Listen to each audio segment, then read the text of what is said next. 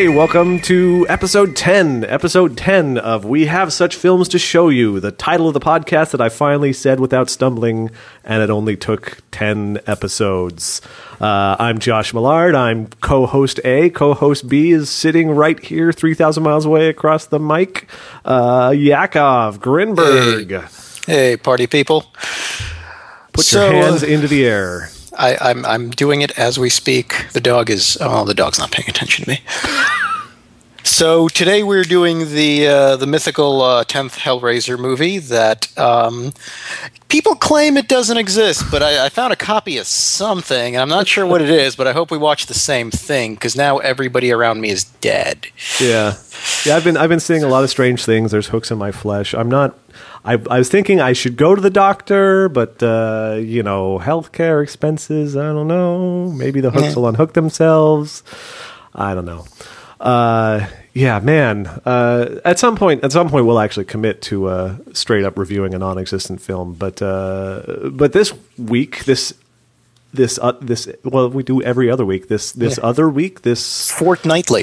This fortnight, we're talking about Cabin in the Woods, because we figured, hey, we've been through all 9 Hellraiser movies. There are other things we can and will do, including many not very good or maybe striving towards mediocre horror films, I'm sure. But boy, I was pretty beat down after that last film and that last episode. I feel like we just kind of showed up and collapsed almost. Yeah, that was. I mean, there's so little to say about that movie other than it sucks. It sucks. It's still sucking. It sucks. Yeah. Why is this on? I was thinking about that. I don't want to talk briefly about that before we move on to the actual feature. And I've tried to explain this phenomenon to a couple of people as I told them, because I told people when we first came up with this idea that we were going to do it, and they're like, oh, that's crazy. But there's something somehow more real, more visceral about saying, oh, hey, we actually did this. We have 20 hours of recorded audio over the period of 4.5 months about this entire series of films. And it's more like, oh, you did that.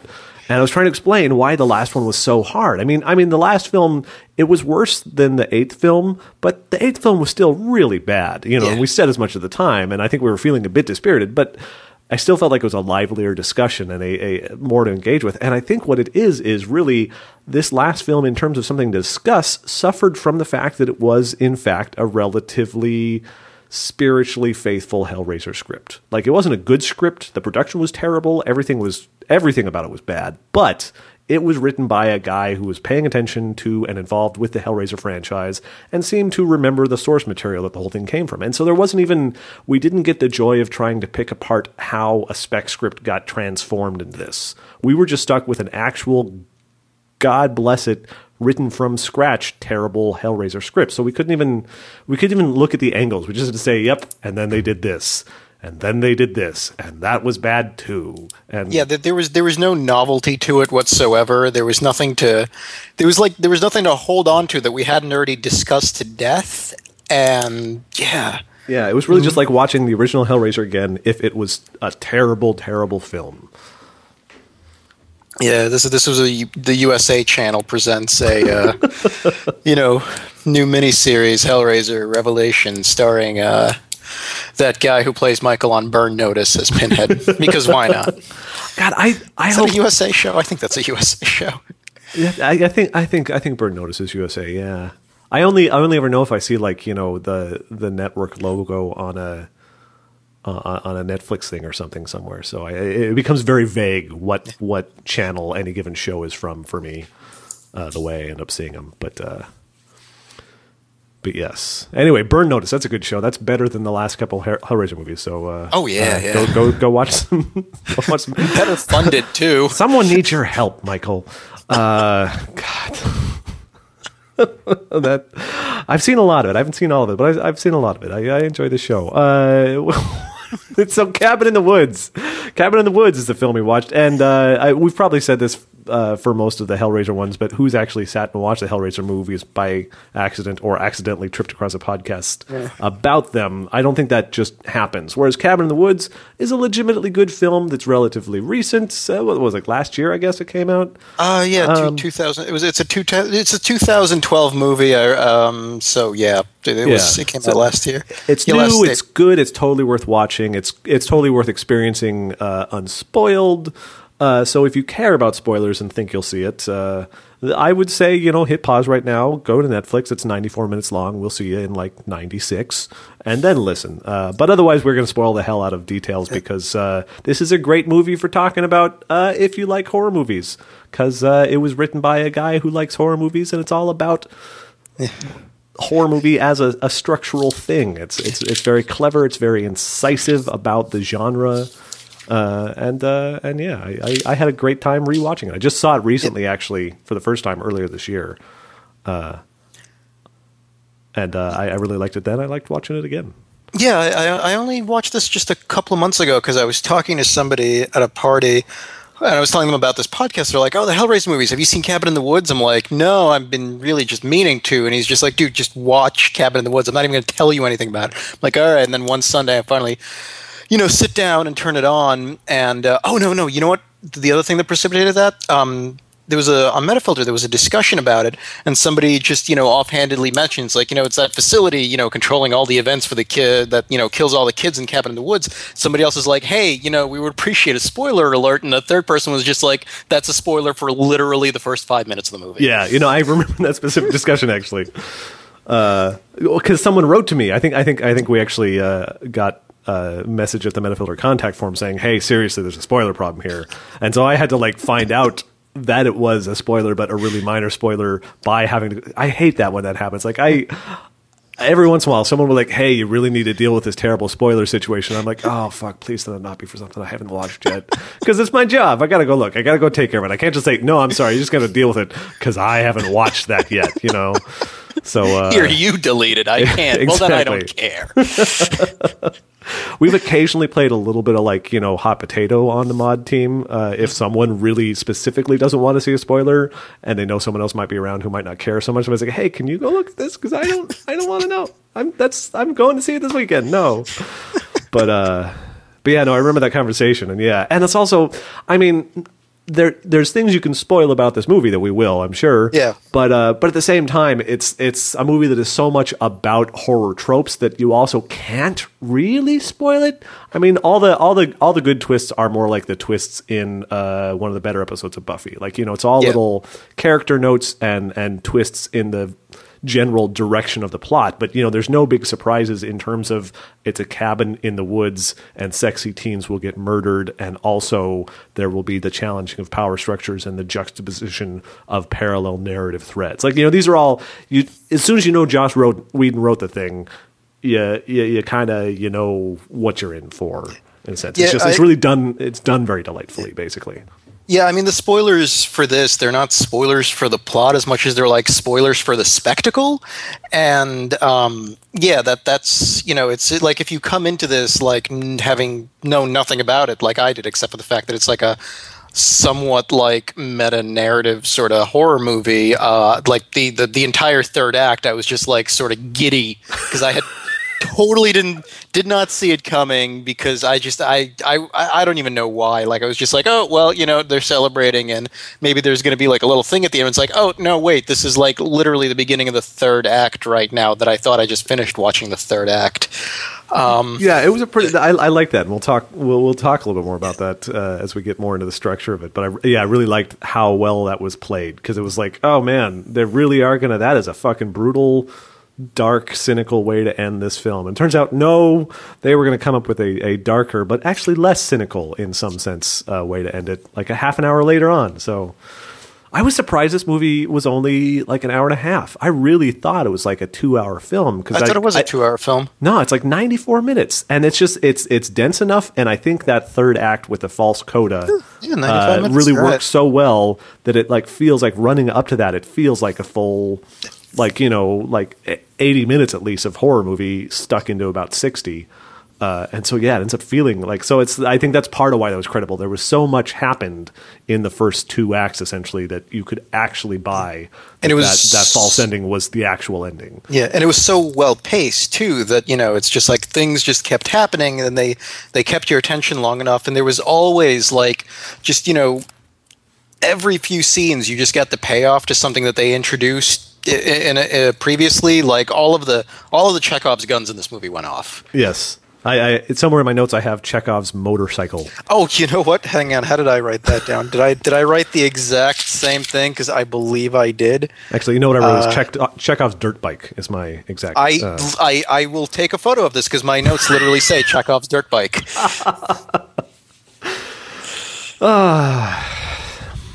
Yeah. So I guess we can briefly for other people who haven't seen it or have forgotten it since it's been a whole year. The brief outline of the film is that a bunch of college kids get ready to go off to one of their cousins' cabin in the woods. Get the title. And at the same time, like the opening scene of the film, I think, is we're being introduced to a mysterious government facility. And these two threads come together when it becomes clear that the facility is specifically managing these kids towards this cabin in the woods, and that there's something going on with the idea of the tropish horror film, where in fact it's part of a bit of government bureaucracy, and the big reveal is that these are specifically ritual sacrifices being done in the form of essentially a horror film, in order to satiate and keep slumbering the old gods of Lovecraftian horror and doom down beneath the earth where they slumber, et cetera, et cetera. Yeah, I mean, like all of the scenes in the facility, which is, I believe, what it's like called, and like canonically, the place is just called the facility. And I just rewatched it with the director's commentary, and it had Joss Whedon and what the hell is his name? I'm totally spacing now. Drew Goddard, the director. So yeah, the entire facility is based on the Los Alamos Nuclear History Museum tour. That's awesome. That's like the old school like control panels, and the way that Sitterson and Hadley are dressed. They're the two technicians. Yeah, it was all just like Los Alamos, Defense Department circa 19 Cold War.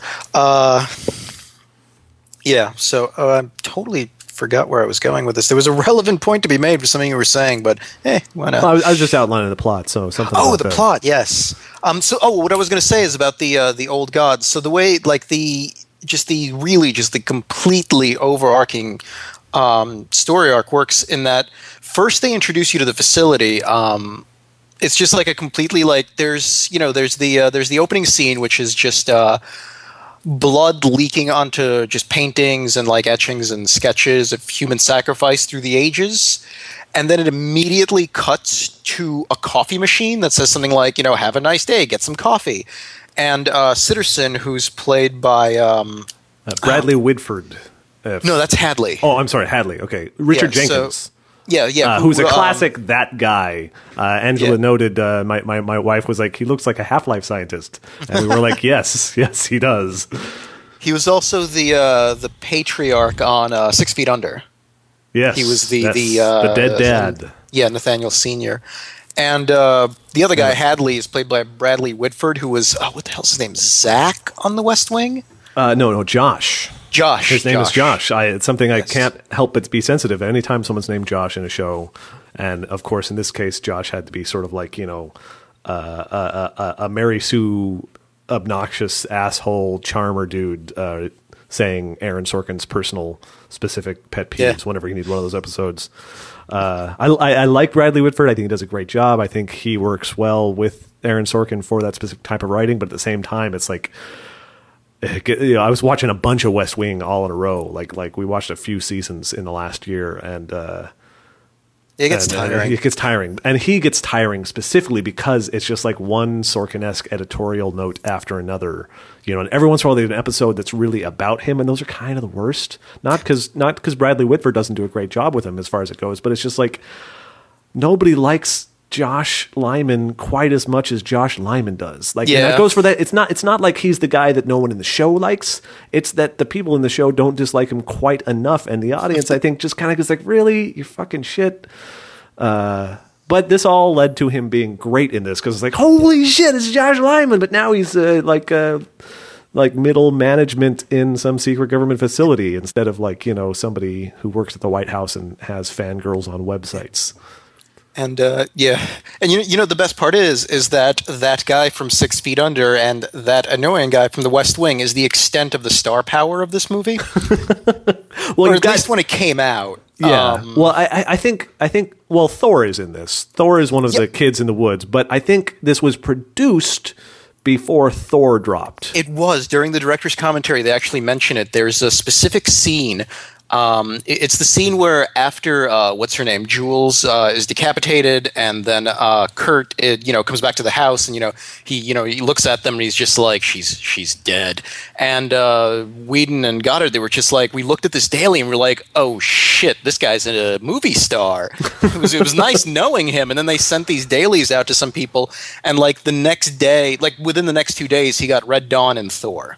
So if you believe them, this movie is directly responsible for Chris Hemsworth's entire career, basically. And the rest of the cast is like, there's a bunch of there's a Power Whedon Ranger. Alums.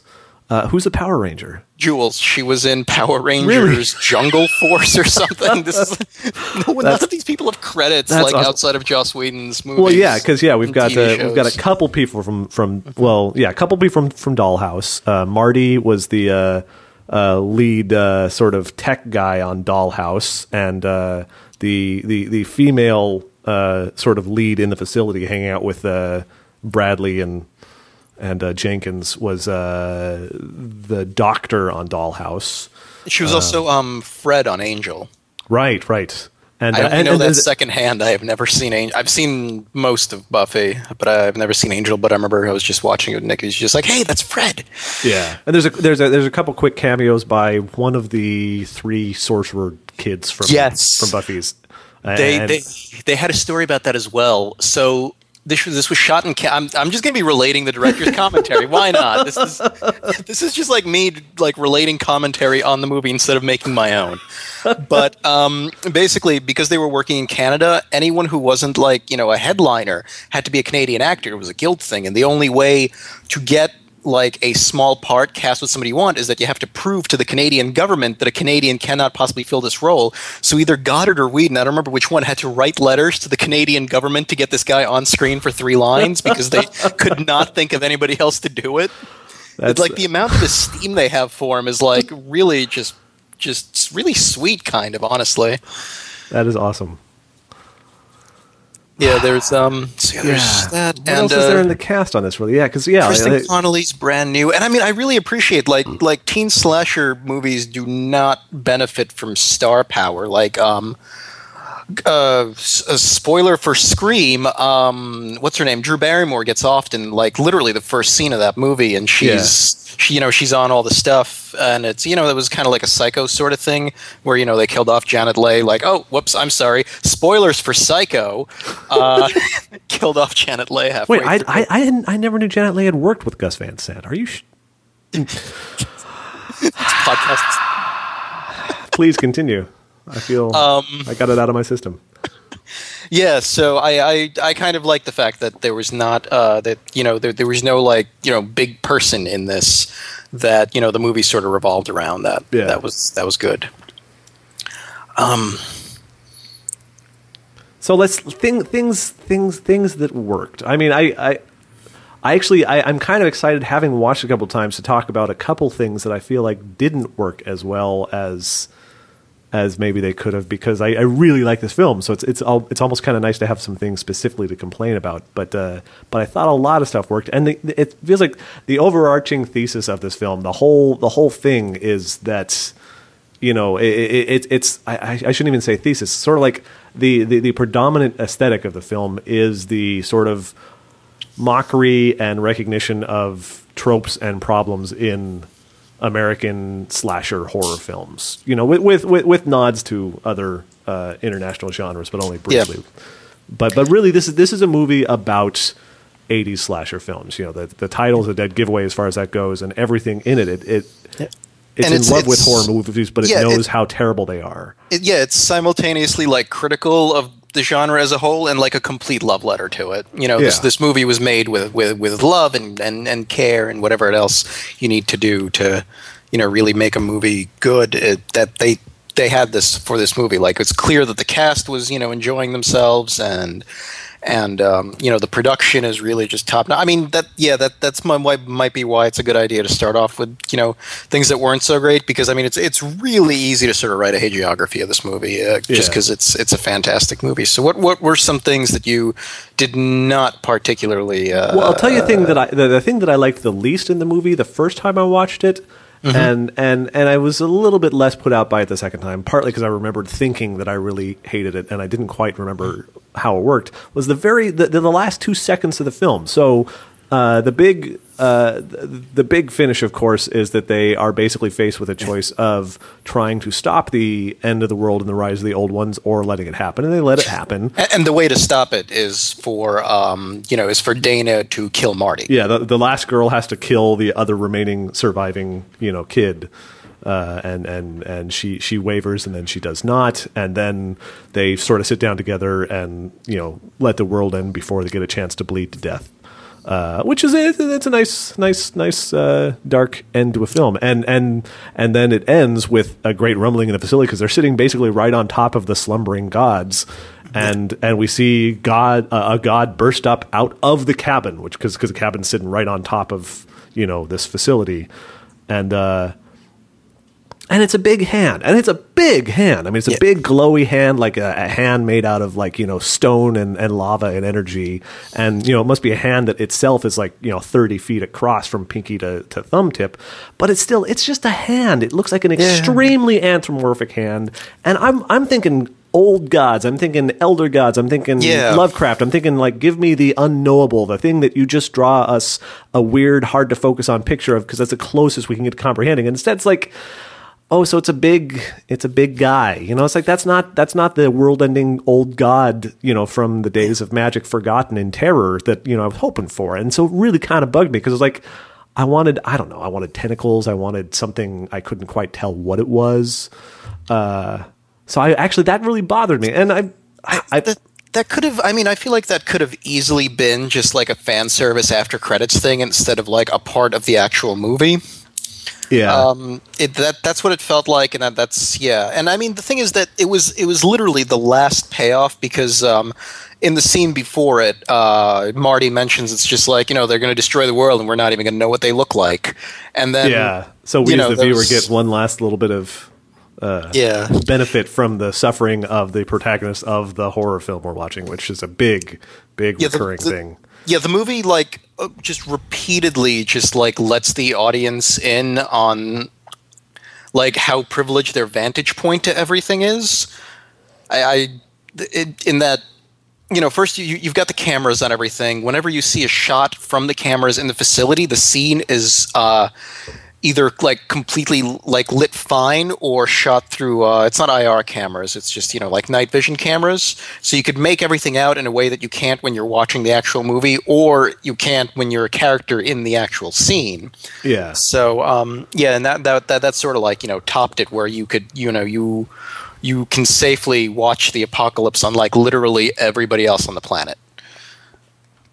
And now that I've complained about that ending scene, I'm going to try and defend it a little bit, partly because my wife had a point that was actually really interesting on that front, that the idea is, you know, all of the different things that the kids can cause to be the thing that comes after them, you know, in the sort of totem basement scene early on in the film, all are different forms that are all presumably aspects of these old ones. You know, it's like the Buckners, the Merman, the Cenobite, and we'll talk about that. All of these different things are all different sort of expressions of whatever this old magic, this old godhood slumbering beneath the earth is. So maybe the fact that it was the Buckners who themselves, the terrifying zombie redneck family, were the form that we were most recently engaging with via this monster. Maybe thus we get the hand that is like the hand of a zombie coming up from beneath the earth. So it's not so much that the hand we see is definitive of the form of the old ones as just the aspect that's currently sort of active. Also, it makes a really nice mirroring of a hand bursting up from the ground in classic zombies. So maybe and it's that's also another callback to Ghostbusters. Of the like, there's a couple of callbacks to Ghostbusters in this, and this would be one of them, to choose the form of your destructor. Yes, true. I hadn't even thought of that. This is totally a Stay Puft thing. Yeah. So that was one thing that bugged me. Yeah, you know what actually bugged me? Holden was completely underused or unused, and like his sort of like character transformation thing was also just probably one of the least obvious. They didn't. The whole thing is that after getting into the cabin and the facility manipulating them, they're all of their personalities change like drastically. Kurt becomes an asshole. Jules gets all sex pots. Yeah, Dana becomes prudish kind of, rather than just being. She's not introduced as prudish, just like a little shy, but she definitely like at one point she says, I've never done this before, and then she's like, wait, that's not right, or wait, something like, wait, never. Yes, I have. Yeah. Which is a really nice little note, because like you look at it, and as it's written in that scene, it almost kind of doesn't. You're like, well, that's a weird, clumsy thing, but then you realize, oh right, because this is what she's being zapped into playing this virginal, non-corrupted role. And even she's like, blinking at like, oh wait, why the fuck would I say that? Because they've established, like right in the early film, we established that she'd had this relationship with this professor, and that had ended badly, but that she was being mature about it. And it very much sort of like, instead of like, oh my God, like, boys, it's more like, yeah, well, this sexual relationship didn't really work out, but let's not make a big fucking deal out of it. So yeah, then later on when they're doing that, it's a nice little sort of, a certain amount of subtle, like the movie is not at all subtle much of the time about their transformations, because they're like really shining a light on it. Like they pointedly turn on a bit of gas at one point to change the kids' minds when they're being way too rational for a horror film. But then, little notes like that were played much more just to like reward you for sort of catching what happened. Yeah, and they just did not do enough with it for Holden. He's supposed to, he's supposed to be the scholar, but outside of like him wearing glasses and reading Latin, we didn't get a sense of we didn't get a particularly good sense of who he was outside of not creepy. Yeah. And that aspect of his personality doesn't change, and for the rest of it, it's that you don't really see anything, changing in him, and well, and it's problematic because, like, partly that's the role that Marty's playing. Marty is actually, defying his role as the fool. He's quietly, accidentally defying it by being so stoned that he doesn't get brainwashed. And so he ends up being essentially the scholar character in the film anyway. So it's tricky. I felt like Holden was a little bit like they just didn't do a lot with him. I agree with you on that front. Like I felt like one of his unstated roles was to be the black guy who gets killed early, and then he didn't get killed early, which was nice. But then they killed him anyway, and it was a wash, if you will. That they that was a little bit of a Firefly joke, a little bit of the way Wash got killed by being stabbed abruptly while piloting a vehicle, and then that happened in this movie too. That's what it's called. And there's Reavers in this movie. I haven't actually seen all of Firefly, but I've just been like, well, that's a big moment in the film. Oh no, I don't think there's a way to be on the internet and avoid that spoiler. Yeah. So I've known that for a long time. I just haven't gotten around to watching the whole thing. But I was on the wiki for a while, and there's Reavers in this movie. Yeah, I saw that. Yeah. I was going to say there was the big red button in the facility, and on the one hand, it was hilarious. And the big purge button. Yeah, the big purge button. They get cornered. There's guys with guns trying to track them down during the third act when they've broken into the facility, and then they're taking shelter in this little control room. And there's a big red button. That's the big red button that causes all hell to break loose. And on the one hand, it's a perfect send up of the sort of arbitrary Deus ex machina of horror films, where something will come along that will just fix the otherwise unfixable problem. And okay, so as a joke about that's great, but this film has so consistently otherwise sort of fucked with the idea of these tropes that seeing them just sort of like have this moment where like, oh heck, it's like the only thing that would have made it worse for me is if Marty and Dana had looked at each other and given a big cockeyed grin, So it's like, there's a big red button, press it, and then, let's swivel the plot, on its head. It just felt like a little having your cake and eating it too is all. Like, I think that one was just straight up, just sort of like id wish fulfillment thing, like kind of just in the sort of same way that the end is, where you just at some point you wonder, it's like, what if if you had just like, if you had it in you to just say, fuck it, the world ends, with me. And I think it was that same sort of thing was just like, let's just let all the animals in the zoo loose because we can do that right now and it'll help us. And I thought it was pretty funny that it was explicitly referred to as an army of nightmares, is it an army of nightmares or an army of monsters? But whatever it was, that was it was just like so explicitly like referred to that. But yeah, like I did not see that coming. Like the Monster Purge, I totally did not see that coming, and that's. I think I laughed out loud the first time I saw that, just because I enjoyed it so much, like from a visceral sense.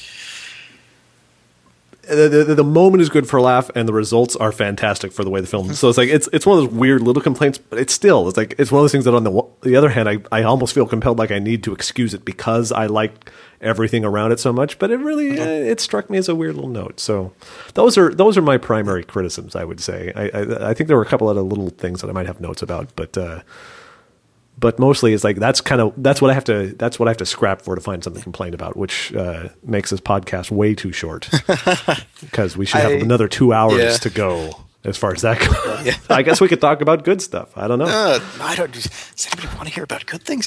No. I think one last thing, and then like I'm really just grasping at straws to find like something I didn't like about this movie, is I think the scenes with the Buckners were shot too dark. They were awfully dark. Maybe it's my were they dark, or is it did I set up my TV wrong, or because it was just hard to make out the sort of details you'd want to make out. I don't need it spotlit, but I feel like I missed a lot of like the horror from the Buckners because I just couldn't see them. It was hard for me to differentiate them from as zombie redneck murder family rather than just regular redneck murder family. Yeah. I mean, I would say it may be a little bit your setup. It was generally very dark. Like they were very darkly shot scenes. I got that it was zombie to some extent. Maybe it's like the fact that you've literally seen 1,000 zombies at this point, so they didn't need to give you a whole lot of light to be it. Now take a look at our zombie makeup, But I don't know. Yeah, it was dark. It was definitely pushing. It's like in an ideal viewing environment, I think it's fine. But like anything other than that, I could see it being a problem because they were such night scenes. Yeah. I caught two shots that I think were direct allusions without in any way being indicated that. The first one, like the entire Harbinger scene is almost straight out of Compton? No, that can't be right. Texas Chainsaw Massacre. I've never seen it. Neither the original nor the remake. I've never seen it. I think I saw both on the same night, but I only remember the original. And there's a scene very much like that where there's abandoned gas station, creepy guy. And at one point in this movie, Holden just looks at some leather that looks to be tanning in the window. I'm pretty sure it's a direct reference to Leatherface. Another one was when they're all going swimming. There's this idyllic shot of the lake, and I swear that's in a Friday 13th movie. I think so. Yeah, there was a great. Actually, there's a wonderful moment. There was an idyllic shot of the lake once they've all jumped in and all that.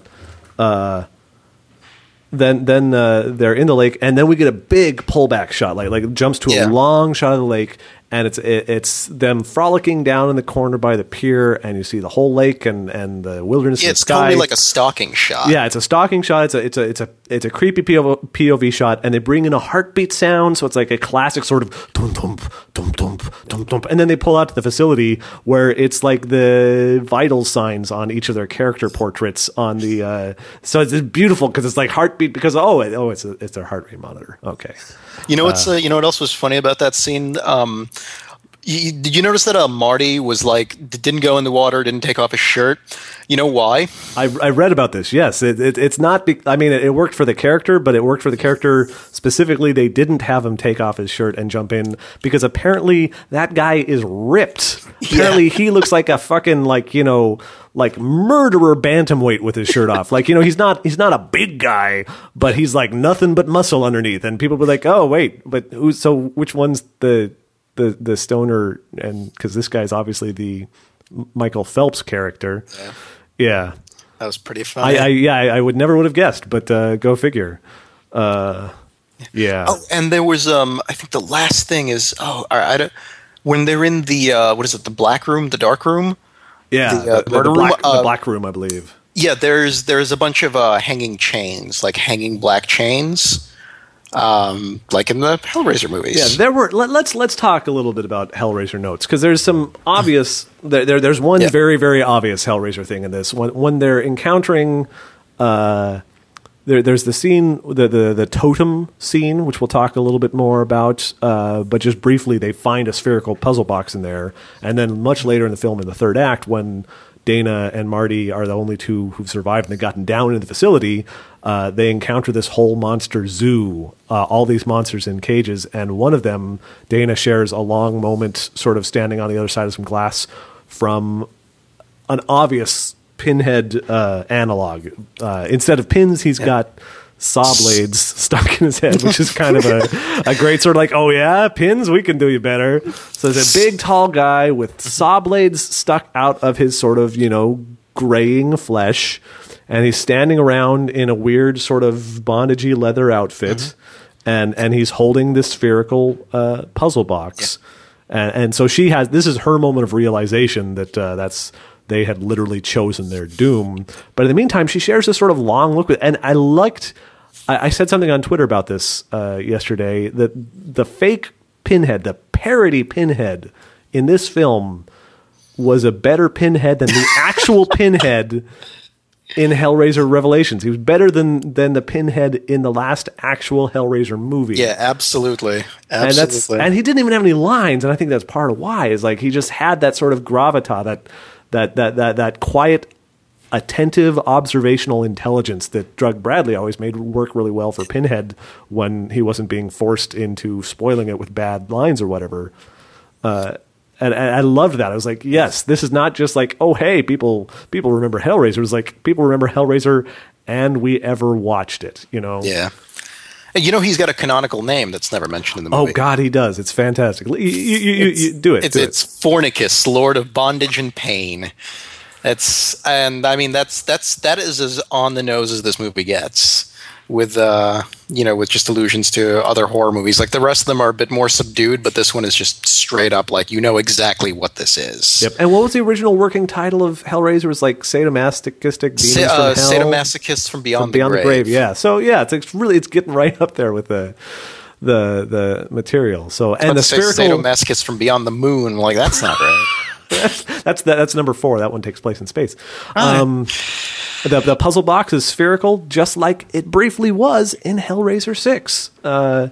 As I think we discussed in that one at the time, there's a brief shot where Duffy goes to the creepy shop in the warehouse. Oh, that's right. And the guy goes to give him the puzzle box or sell it to him or whatever the deal was. Pinhead in hobo drag, basically. And it's a sphere. He's got a black polished sphere, and then he rolls it across the table. And when fishes roll it across the table, it's a cube, a familiar box again, because the producers basically said no, people know what the box is, so it's got to be a box. So I don't know if this was an accidental sort of riff on that, where they were like, yeah, it'll be like that, but different, so let's make a sphere. Or if someone was actually, remember that one fucking time in that terrible 6th film where there was Yeah, I really have no idea. I would flip a coin on the intentionality there. Actually, they talked about in the commentary again. They talked about where somebody asked Joss Whedon, "It's like, did you do any research for this movie?" He's just like, "Yeah, 40 years of it. I mean, what the hell?" Yeah, at a certain point, I don't think you need to necessarily sit down and prove your bona fides as a lifelong.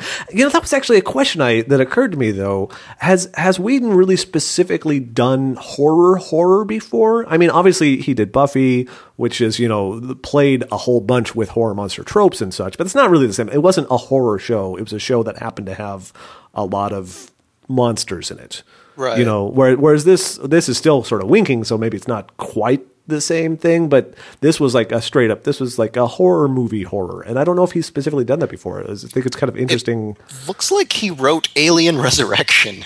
He did. He was involved in that. Yeah, that's. I think that's probably one of those movies that had like a half dozen writers. Yeah, I think that one was almost, almost or more of a mess than even Alien 3, and that was a total fucking mess too. So I was was it for I'm almost entirely sure it was the commentary for this where they were just talking about Sigourney Weaver and how terrifying it was to work with Sigourney Weaver because she's Sigourney fucking Weaver. I think they mentioned it's like this. She was the only. You know what? I completely forgot how it's phrased, and if I can't phrase it right, the joke's not funny. So let's hope I remember it. Yeah, we'll just let that one die on the vine for now, and if it resurrects itself, that'll be a happy thing. Professional radio personalities here, folks. Yes. We need to send each other $1, and then we'll be professionals. We'll both have made money off this. But we break even as an organization. Crap. Yes. So other but it looks good on the books. So other Hellraiser things you noted that where they end up in the Black Room, the very Hellraiser chains down there. The diary that they read from to invoke the evil zombie redneck Buckners in the first place. There's some very Hellraiser-y notes to their philosophy. There's like the notion of the gloriousness of the pain and so on and so forth. So that felt also like, and it's something you could argue that there's like just a generic sort of worship of the sadistic in a lot of horror stuff, but that felt like it was sort of on the nose. They emphasized pain and suffering, and that's a pretty what do you call it? It's not even just Heller. It's like a Clive Barker-y thing specifically, where like every horror director has their own sort of things, and he definitely goes for the pain part. Yeah, seemed very Barker-esque as far as that goes. So I liked that. So I think that was most of what I could call Hellraiser. Although I will say, I'm willing to bet that this is absolutely not in any way a reference to Hellraiser 8 Hellworld, but the totem selection room really, really reminded me of the scene in Hellraiser Hellworld where Lance Henriksen's character is showing the kids around the house at the Leviathan house, the party mansion, and they're all like toying with the various cool Hellraiser-y things, and Henry Cavill's playing with the tarot cards that get smudged, and and I have to say, like the way that they almost activate all of the items down there is roughly as stupid as spraying perfume in your face,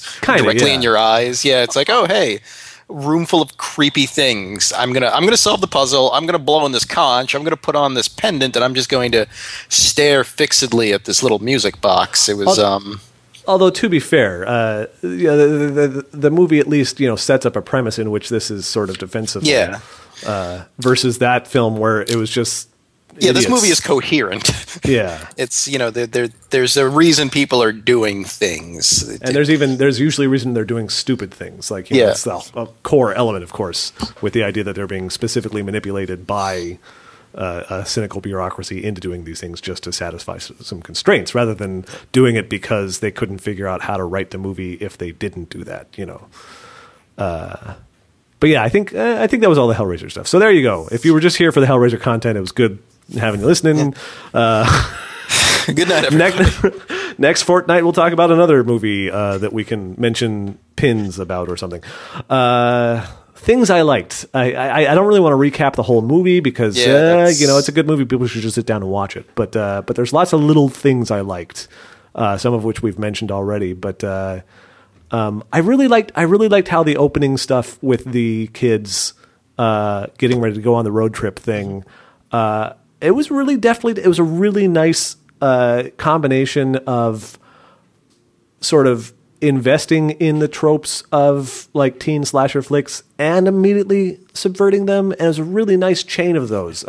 Like the first shot we get of any of the kids in the movie is a shot from outside a window of Dana in her underwear, which is like just classic. Oh, hey, it's a cute girl in her not much clothes, but that's like immediately subverted when her friends show up and then, basically chides her for wanting to bring the e-context. And not because like, oh, being smart is dumb, but more like, oh, hey, let's go like relax instead of being super smart college students like we are. And then Thor shows up and he does the jokey, where did you get this? Why do you have these books? I learned it from watching you. That it was nice riffing.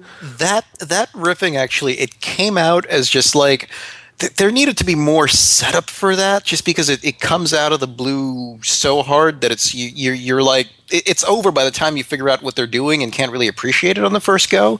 Like if you know that it's coming, it's funnier. That's one of the few things in the movie that was it actually works better the second time or third or fourth time you watch it. Is that joke specifically? Yeah, but once you know what's going on there, he's then looking at the context.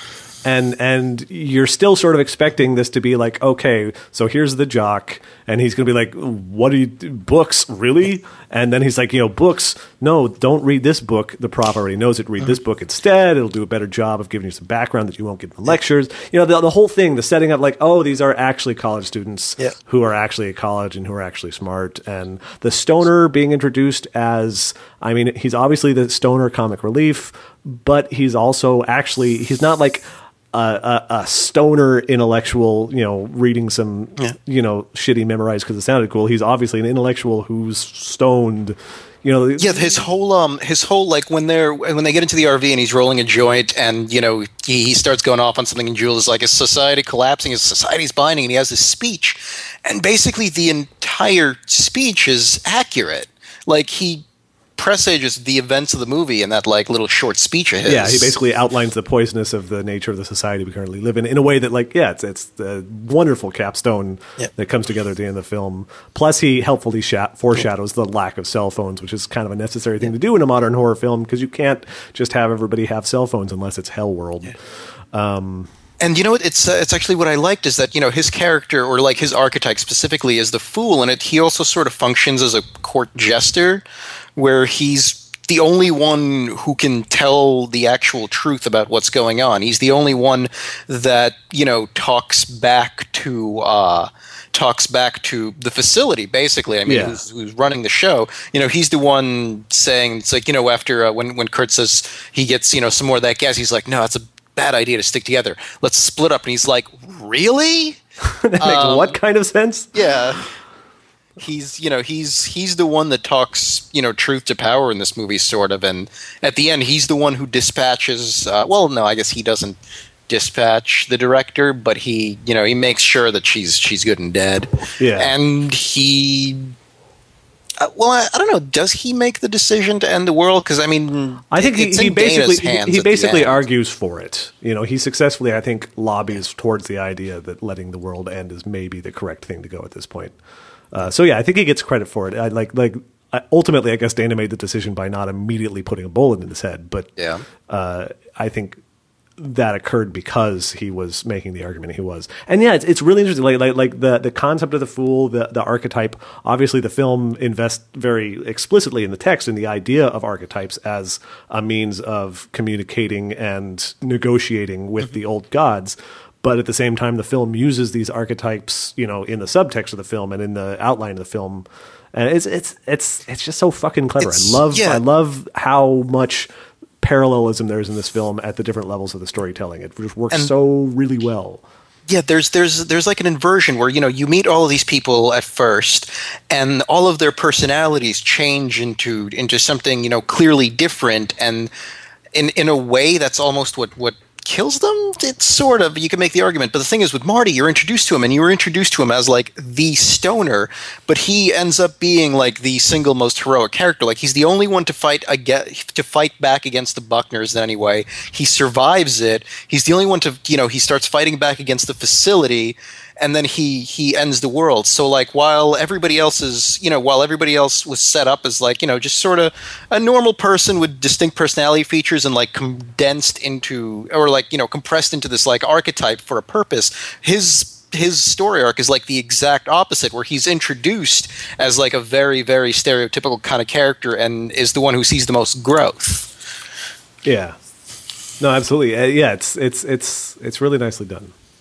One thing that happened several times that I loved is so much of the way the film is put together seems to be based on the idea of trying to create this resonance of, like, the viewer's experience historically watching horror. Like, this is a film that is much better if you've watched horror films before. Yeah, I think, absolutely. Not that it wouldn't be good, even just to use a term that I managed not to get insulted by reading Umberto Eco afterward on one of his books. The naive reader can enjoy it perfectly well too, but, like, there's a lot of value in having the context, the media context of horror films for this.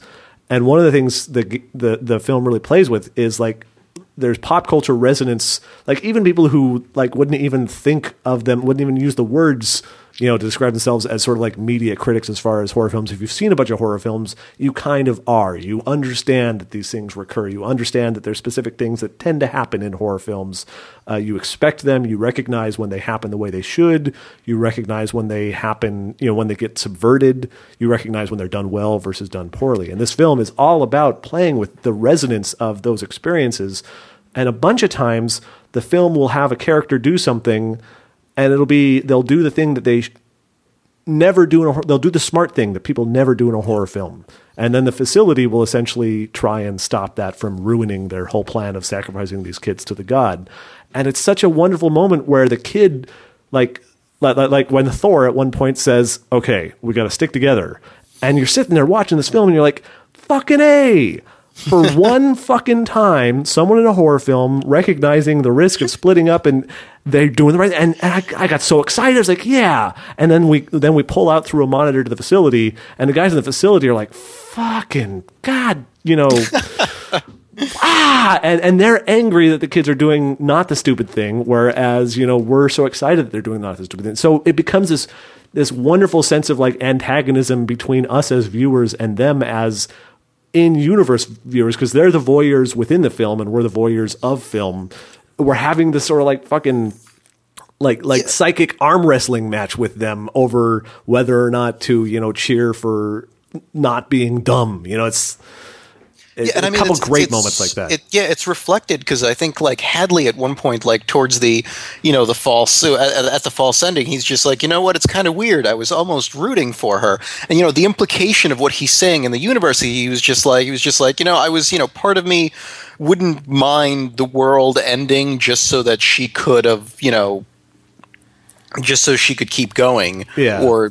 Partly he's in the position at that point where he's acknowledging that the ritual works okay even if she survives so long as everybody's so dead. So he's almost rooting for her despite the fact that he has no emotional need to root for her and would be just as happy with her being dead. Yeah.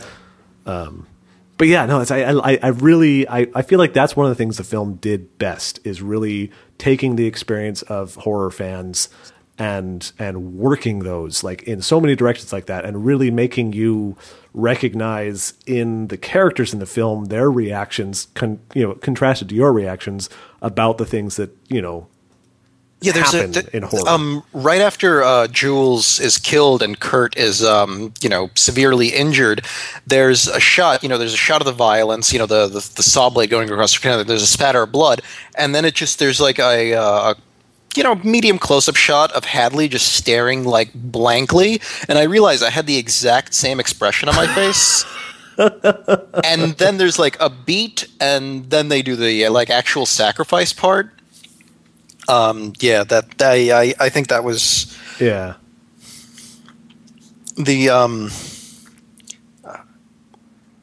Yeah, as far as like playing with just playing with the expectations. Hang on. You say something. Okay, I've got a huge stretch here, but there's an exposition character in the film. You better be. There's an exposition character in the film. In the facility, there's the guard, and it's his first time at one of these things. And it's a great setup because it gives him a little bit of an excuse to sort of tell him about stuff and say things they wouldn't otherwise say to each other because they're all very blasé. They're all very experienced with Fred this whole ritual. Point, like straight up drops exposition on him. Yeah, but it's done in a way that it's obvious, like that it's an exposition drop, but it's also done in a way that she's kind of awkward and like trying to keep up a conversation with a person who's might be disgusted with everything that they're doing. Yeah, and she's clearly suing for like being the one who's less terrible than everybody else, but even while she sympathizes with them because they're like her coworkers and she's part of this. But what I wanted to say is that guard's name, Truman. Now Truman, what they're doing, he's learning this process for the first time. So they're trying to show Truman the ropes. Now they're going to show Truman what's going on here. It's the Truman Show. The idea, it's, yeah. Now I'm going to assume that Joss Whedon did that specifically so that I could point it out in this podcast. You cracked it. Yep. He's coming to your house with the crown and the flowers. Also, there was a nice little driving montage through scenic woods. Yes. Very, very Shining, I thought. Yes. I thought very, very trying to be Shining. And I later have that on, in my notes. with the elevators, like it probably would have been too much for them to actually. Well, yes, but specifically speaking of Shining, there's one shot during when the elevators first open during the monster purge and monsters are killing everybody. There's a couple seconds where there's a couple really, really big gouts of blood that come out of an elevator. Yeah, I saw that, and I felt like that had to be sort of going for the same thing, like another little Kubrick nod. Because according to the wiki, it is. I don't know how accurate or how canonical with the stuff on the wiki is, but like they definitely refer to that happening as a Shining homage. I'm glad it wasn't just me then. Yeah, there was and speaking of homages, like the more. I guess I don't know how many times you have to see this movie and read about it to actually notice this, but the big betting board where they have that big list of monsters. Every single one of the monsters, save for one, I think, shows up in the movie. Yeah, that's like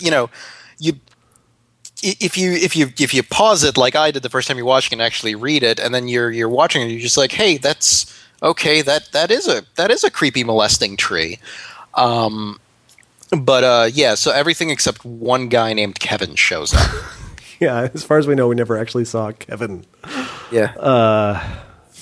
Oh man, what else? There was I liked.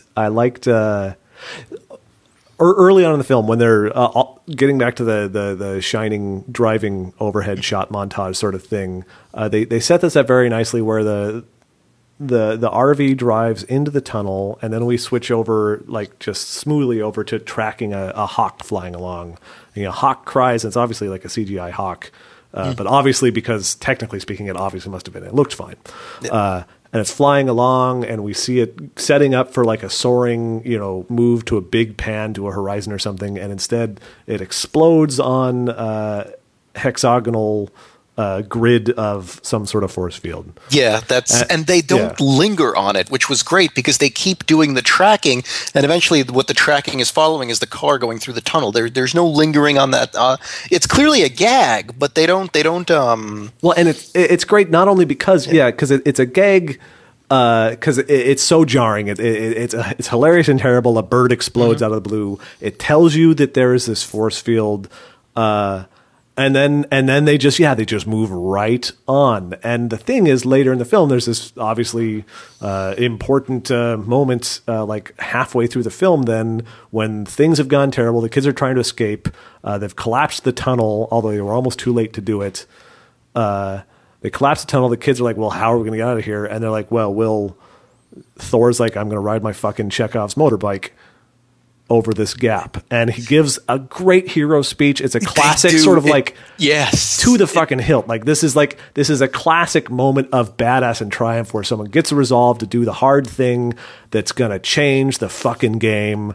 And he gives his speech and he gets on his bike and they don't even rush it. Like he gets on his bike, he turns around, he rides up. We get shots of the other two surviving kids looking back at him, hopefully. The music swells. He does his big jump. We go slow motion. We cut to an E.T. style sideways medium shot or medium long shot of him flying through the air. It's the most exciting fucking moment in these kids' day because, like, oh my God. And then he hits the grid. And at that moment, the first time I watched the film, I had forgotten entirely about the grid. Like, even though they had the Hawk in there, because, like you said, they moved on. Like, they did that. They told us something. Oh, there's more going on in the organization here than we know. But then they move on, and there's so much other stuff that I'm, like, geeking out on, enjoying this film, that he hit that. I was like, oh, shit. And I was like, fucking, oh my God. And then the actual death, I mean, you see him it's like the episode of The Simpsons when Homer tries to leap the canyon on like on Bart's the skateboard, yeah. and then he just like there's a really long take of him just like hitting the mountain over and over again, tumbling down it. They did the same thing with this, where it's just like it's a prolonged shot of him just like smacking against the force field, going down into like this deep chasm. Well, it's useful because it sells the idea that this is not just like, a bit of a canyon. There is something seriously fucking monstrously bottomless about the situation, which ties in well to the whole elder god thing. So I liked that Hawk scene in that, and that's all we see this force field, just those two moments.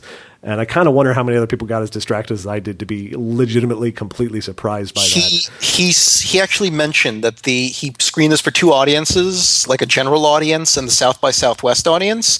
The South by Southwest audience saw it coming, the other audience didn't. And they clearly made it work for both, because if they were just completely betting on the people not remembering it, I don't think they would have made the dialogue just like so like, I mean, the dialogue in that scene is sort of like the height of like the opposite of Whedon style dialogue, where like it's Whedon style, it's where Whedon's dialogue is like really what do you call it, distinctive. It's casual, but then it's also like sort of what do you call it, I don't know. You haven't called it yet. Oh my God! It's complex in its construction in a way that just like regular dialogue isn't. Where it's just like it sounds really erudite and really just simple and casual and friendly at the same time. And that dialogue is like totally like over the top, like action movie dialogue. It's like what the hell does Holden say to him? It's just like don't hold back, and Hemsworth turns around and he says, I never do. Yeah, no, it's like he's doing that line straight in some other movie 5 years from now. Yeah, no, it's super, it's schlock, but it's the kind of schlock that makes a good, swelling music, big hero moment scene, and then he just splatters like a bug. Musical cues, the bong. Did you notice when one of the Buckners drags Marty out? First you see him like clawing at his desk and you're not sure what's happening, and then he's like standing face to face with one of the Buckners, and he like extends the bong out like a lightsaber basically, and there's like this really brief like heroic sort of almost like a video gamey noise like da-dun! And then he just smacks the zombie, but clearly that's not doing much. And then when he returns, like his big coming back scene where he like catches the bear trap thing, that sound comes again, like it's the bong has its own leitmotif basically. Yeah. And that was. Have you ever seen Master of the Flying Guillotine? I have or more not. Specifically, Master of the Flying Guillotine Part 2? That one. No, I've never seen the first one. I've only seen the second one because the second one it's a Chinese action film, but one with like magic and like superpowers, and Dalsim from Street Fighter is basically taken wholesale from that movie. Okay. But the Flying Guillotine, it's this weird like little hat on a chain that decapitates things, and I'm wondering if that's a reference, the bear thing on a chain, or if that's just what do you call it, the two minds arriving at the same conclusion sort of independently of each other. That I'm just going to say that it's that one. Yeah, it's that one. Yep. I'm failing on vocabulary, so yes, that one. That thing you described perfectly well in a phrase. That word picture. Let's call it that. Let's call it itself. Let's roll out the old identity function. Speaking of Whedon dialogue, the answer, the speakerphone. Oh Mordecai God, yes. on the speakerphone. Mordecai the Harbinger on the speakerphone that's a beautiful scene. Brilliant, because he at the same time you know that he's taking that job seriously as the Harbinger, but he's also aware of the fact that they're making fun of him, and he's frustrated with that in a way that's so like not consistent with the rest of like the like the sort of like doom part of the character that it was just really funny. Yeah, the cognitive dissonance involved in just navigating that whole social situation of everybody running through their routine, and the guys in the facility are all blasé because they're sitting around just like they're at the office. They're at the fucking office. Whereas Mordecai is the guy who doesn't necessarily have that sort of situation. Like he's really stuck out there playing the crazy, redneck store owner, brooding, scary dude. He's not sitting around with the guys, and so yeah, it's like I almost identified with him specifically as the guy being stuck in this weird, awkward situation where, he's because he truly he is an integral part of keeping the world alive, and he knows it, but he also knows that they're fucking with him. Yep. The wolf scene where Jules makes out with the wolf. That was pretty great. That was a deliberate, like, if there's like a two-way mirror, which there is in this movie, but if there was like a two-way mirror that the directors were watching, that an audience watched that scene with, you could see them like, having belly laughs at the audience, like terrified that this wolf is about to bite her face off, and that never comes. Yep. But then you get the werewolf you get the werewolf when they're going through the zoo, and it almost feels like that's the payoff for it. It's just like, the werewolf never bit her, but here's an actual werewolf, and then the werewolf gets loose and kills a bunch of people, and then the werewolf comes back in the final scene. Yeah, so that was to bite the surviving heroine. So yeah, no, it was a nice set of things there. And the other thing, you've seen like old Tex Avery cartoons, right? Where they've always got like that lecherous wolf, and like the attractive woman comes in, and there's like that slow upward panning shot from like her feet to her head, and then the wolf whistle. That was almost the exact same kind of shot that was that was on Jules. Yeah, the slow when she was going to make pan up on Jules from behind. Yeah.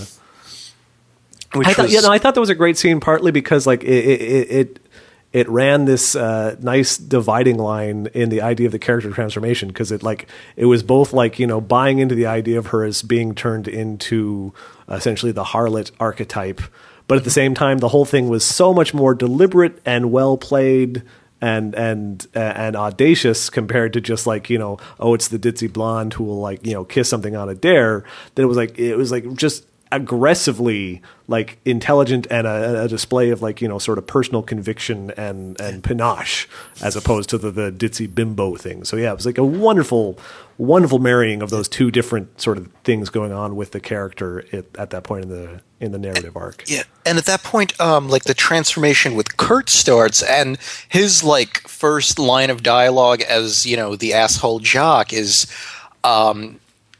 No, it's not his first line. No, first he calls what's his name, Holden an egghead. But when they're down in the basement, because that's Dana's dare, and she gets freaked out, and Kurt's just like, it's like, well, you lose, take your top off, them's the rules, and it's it's like a totally asshole thing to say, and it calls back to the very beginning where they meet and they're talking, and then he's just like, yeah, I just really like that book, and you're in your underwear, and he gets sort of like really bashful and quickly darts out of the room. Yeah. So just like it sets up a pretty good contrast to that. I really wish that was one of the things that they did with Holden, just something like that clear. Yeah, and I wonder if something ended up just not making it in, because it does feel like Holden's characters got used less than they said all of the cuts they made were from the first act. Yeah, and so I could see that. Yeah. There was, but I mean, I feel like if the pacing just in the beginning is so just like beat by beat, like it does what it needs to do, and then it goes into the actual movie, that I think if they had started developing the characters anymore, it actually would have started dragging a bit. Yeah, no, it's fair. I think it worked out the way it was, but yeah, I hear you on the Holden thing. One little note that I liked, again, on sort of like, genre savvy, as the theme of the whole thing, is they've got the discussion during the betting, like after they've taken bets and the kids go down to play with the totems and choose their doom. There's the conversation where they're getting payoffs on bets, and somebody's like, "Oh, but I had zombies too." And one of the characters is like, "No, but this is zombie redneck torture family, totally different species," which is funny in its own right, but also like, is there any more direct nod to the notion of like, arguing over subgenre in horror than that moment? Like, species, we're really just talking about no, because that was Silent Night, Deadly Night, not Black Christmas. Totally different films about being murdered by a serial killer on Christmas. Like, and come on. they even back that up because like at the point where they, like during the Monster Purge, when they encounter regular zombies, they're completely different looking and acting from the Buckners. Like they are in fact two completely separate, sort of monsters. Yeah. I really liked I kind of wish there'd been even more references to other like horror traditions, but really what we got was a bunch of American slasher and then a couple very direct references to sort of The Ring or Ju-On type horror at the Kyoto facility with the dark-haired evil dead girl and the Japanese schoolgirls and whatnot. Yeah, and there was just as far as different traditions, there was a little bit of home invasion when they introduced the characters clearly based on that movie. The Strangers, like that home invasion where they were masked. That is the first movie where I was watching it, and like I really just home invasion. That's a genre I can't do just because of the suspense and anxiety. And that was like the first movie I was watching, and I'm just like, this movie is just making me uncomfortable in a way that's not really fun at all. And I don't think I need to prove to anybody that I watched this, so I'm just going to turn it off and watch something else. See, I've only seen little bits of it. I should watch this. Like I agree that it's a weird sort of it's a special sort of uncomfortable, tense genre, but at the same time, apparently, I'm okay with it. So I should see that sometime. Did you ever see what was the Cronenberg one with Vigo? Are you talking about The History of Violence? Yeah. I mean, it wasn't strictly a home invasion flick, but that was a strong, like that was a good act of it. Was basically that as the most of the third act, I guess. Yeah, and there was a.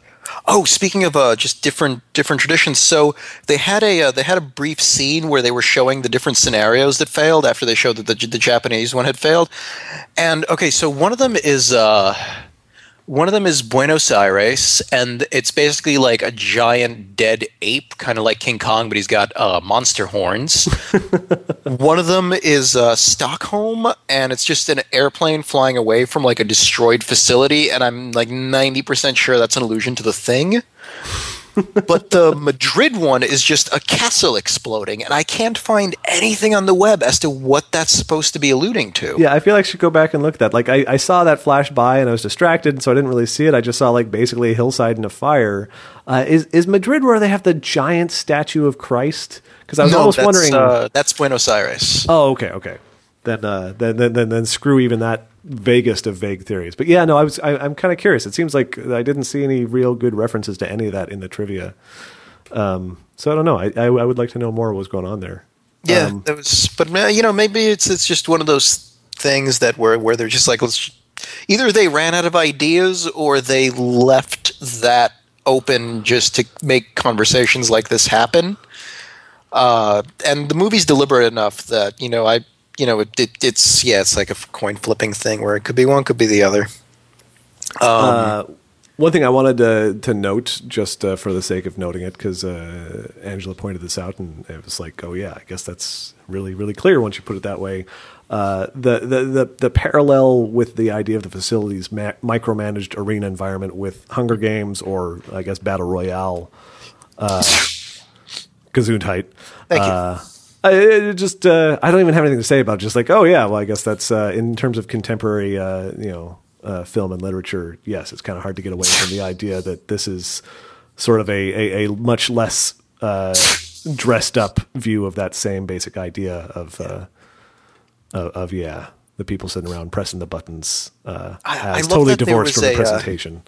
Yeah, I love that there was a romance button, like when they're when they're out in the when they're out in the woods and they're gonna fuck. First they release the pheromone mist, so it looks like like a misty forest scene, and then he just like she's like not getting into fucking specifically outside, and so what one of the technicians, he turns a knob and like this ray of moonlight illuminates some forest. She's like, all right, I'm in on this. It was beautiful. I love the romance knob. I need to just get one installed around here. It would be so convenient.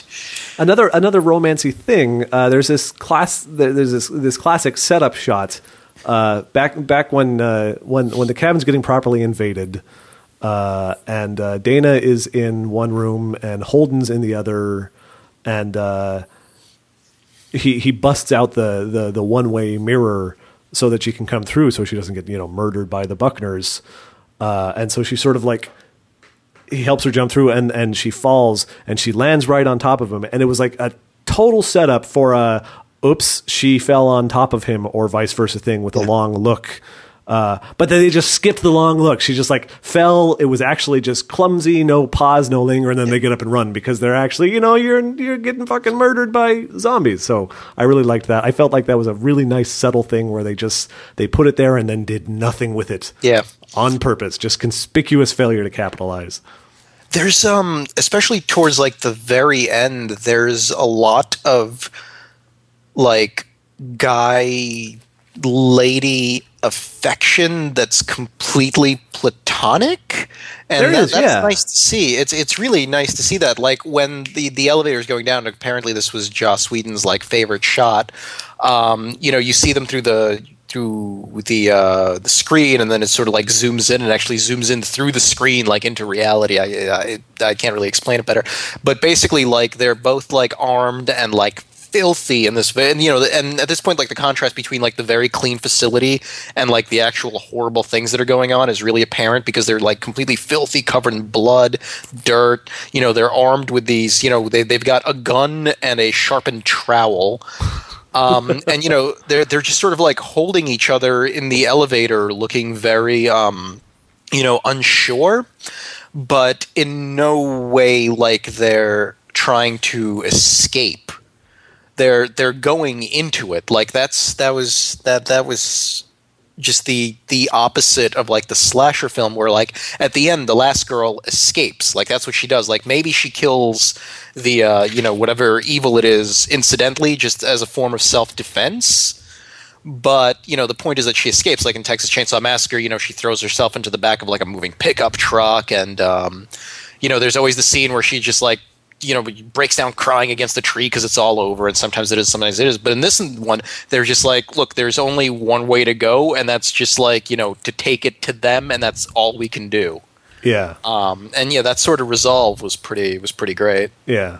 And like I think that scene and a couple others was the conspicuous lack of any attempt to romanticize just the basic need for some human connection. Like they're huddling together at times because Jesus fucking Christ, they're both wounded, they're terrified, they're confronting the concept of like, death in a cynical world and blah, blah, blah, blah, blah. And so it's like, yeah, it'd be kind of nice just to have an arm around me, but not in a way that's ever going to have a lingering sort of musical swell sort of thing going on. There was a nice little touch, just another tiny little horror trope, but at one point when they're in the cabin, they've escaped into like the black room temporarily, and she's got some sharp object. It's the knife that grabs the knife off the table of knives. Yeah, but then then there's some stabbing, and they take out one of the Buckners, and then just as a tiny little shot, we get a shot of the facility where Sitwell presses a button. And I don't think we even saw a label on it.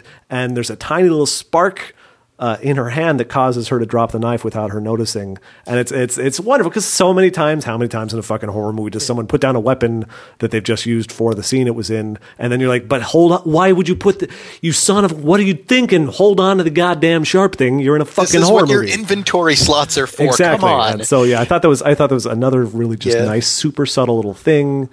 It didn't even need to be there, but it was. And and it also speaks to just how constructed everything is. Like every little part is constructed. She could have picked any one of those, there was 10, 12 knives on the table. It was a carving set or something, and they would have all done that because they everything in there is completely deliberate. Yep. Oh, you know what I found really kind of funny? There's Patience Buckner. Basically, what happens is, Marty is convinced to go take a walk by the disembodied voice that he's just really pissed off by. Everybody else is convinced to do the things the disembodied voice says, and he's just like, does anybody hear the disembodied voice that's clearly coming from something? And eventually, it convinces him to take a walk, and he's peeing. And it's like a extreme close shot, not extreme, but a really close shot on his face, and you see just sort of Patience Buckner not even sneaking, but just walking towards him, but darting in and out of the shadow. Yeah. And so she enters the shadow the moment he turns around, then he turns back, and then you see her walk in the shadow, and then immediately something grabs him, and you're like, oh shit! And it's Kurt, and he's just like, we got to get in the house. He's like, okay, and on the way back in, Kurt just clothesline Patience, just clocks her. It's beautiful. Sort of strips out all that slow menacing approach. Yeah. It reminded me of the other shot when they're in the facility and Marty's got the gun and some sort of zombie thing is on him, and he just whips out the gun, shoots it point blank in the face, the head explodes, and then it sort of hits him and he's just like, ah. He just the reflex was for self-preservation, but that little aftershock was great. Yep. Okay, I've got a structural question. Mm-hmm. Well, actually, I'm going to say one other thing first, which is the bear trap on a chain, Buckner.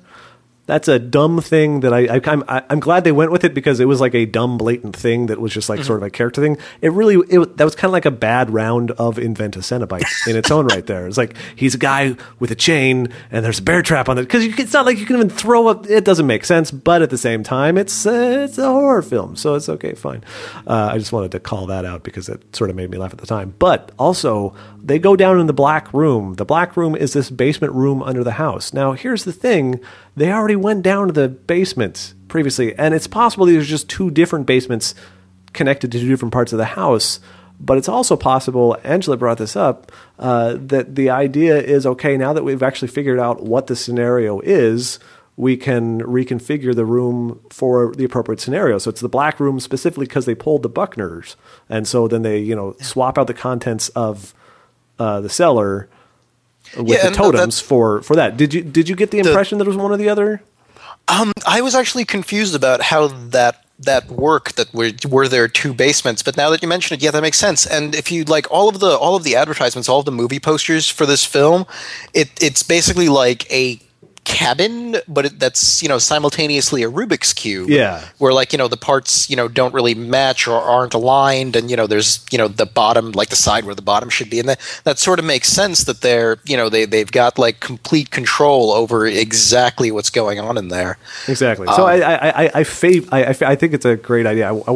I feel like I almost need to look at the blueprints of the house to figure out whether it was supposed to be one way or the other, because I don't remember where the entrance they went into the second time was, but I really like that idea.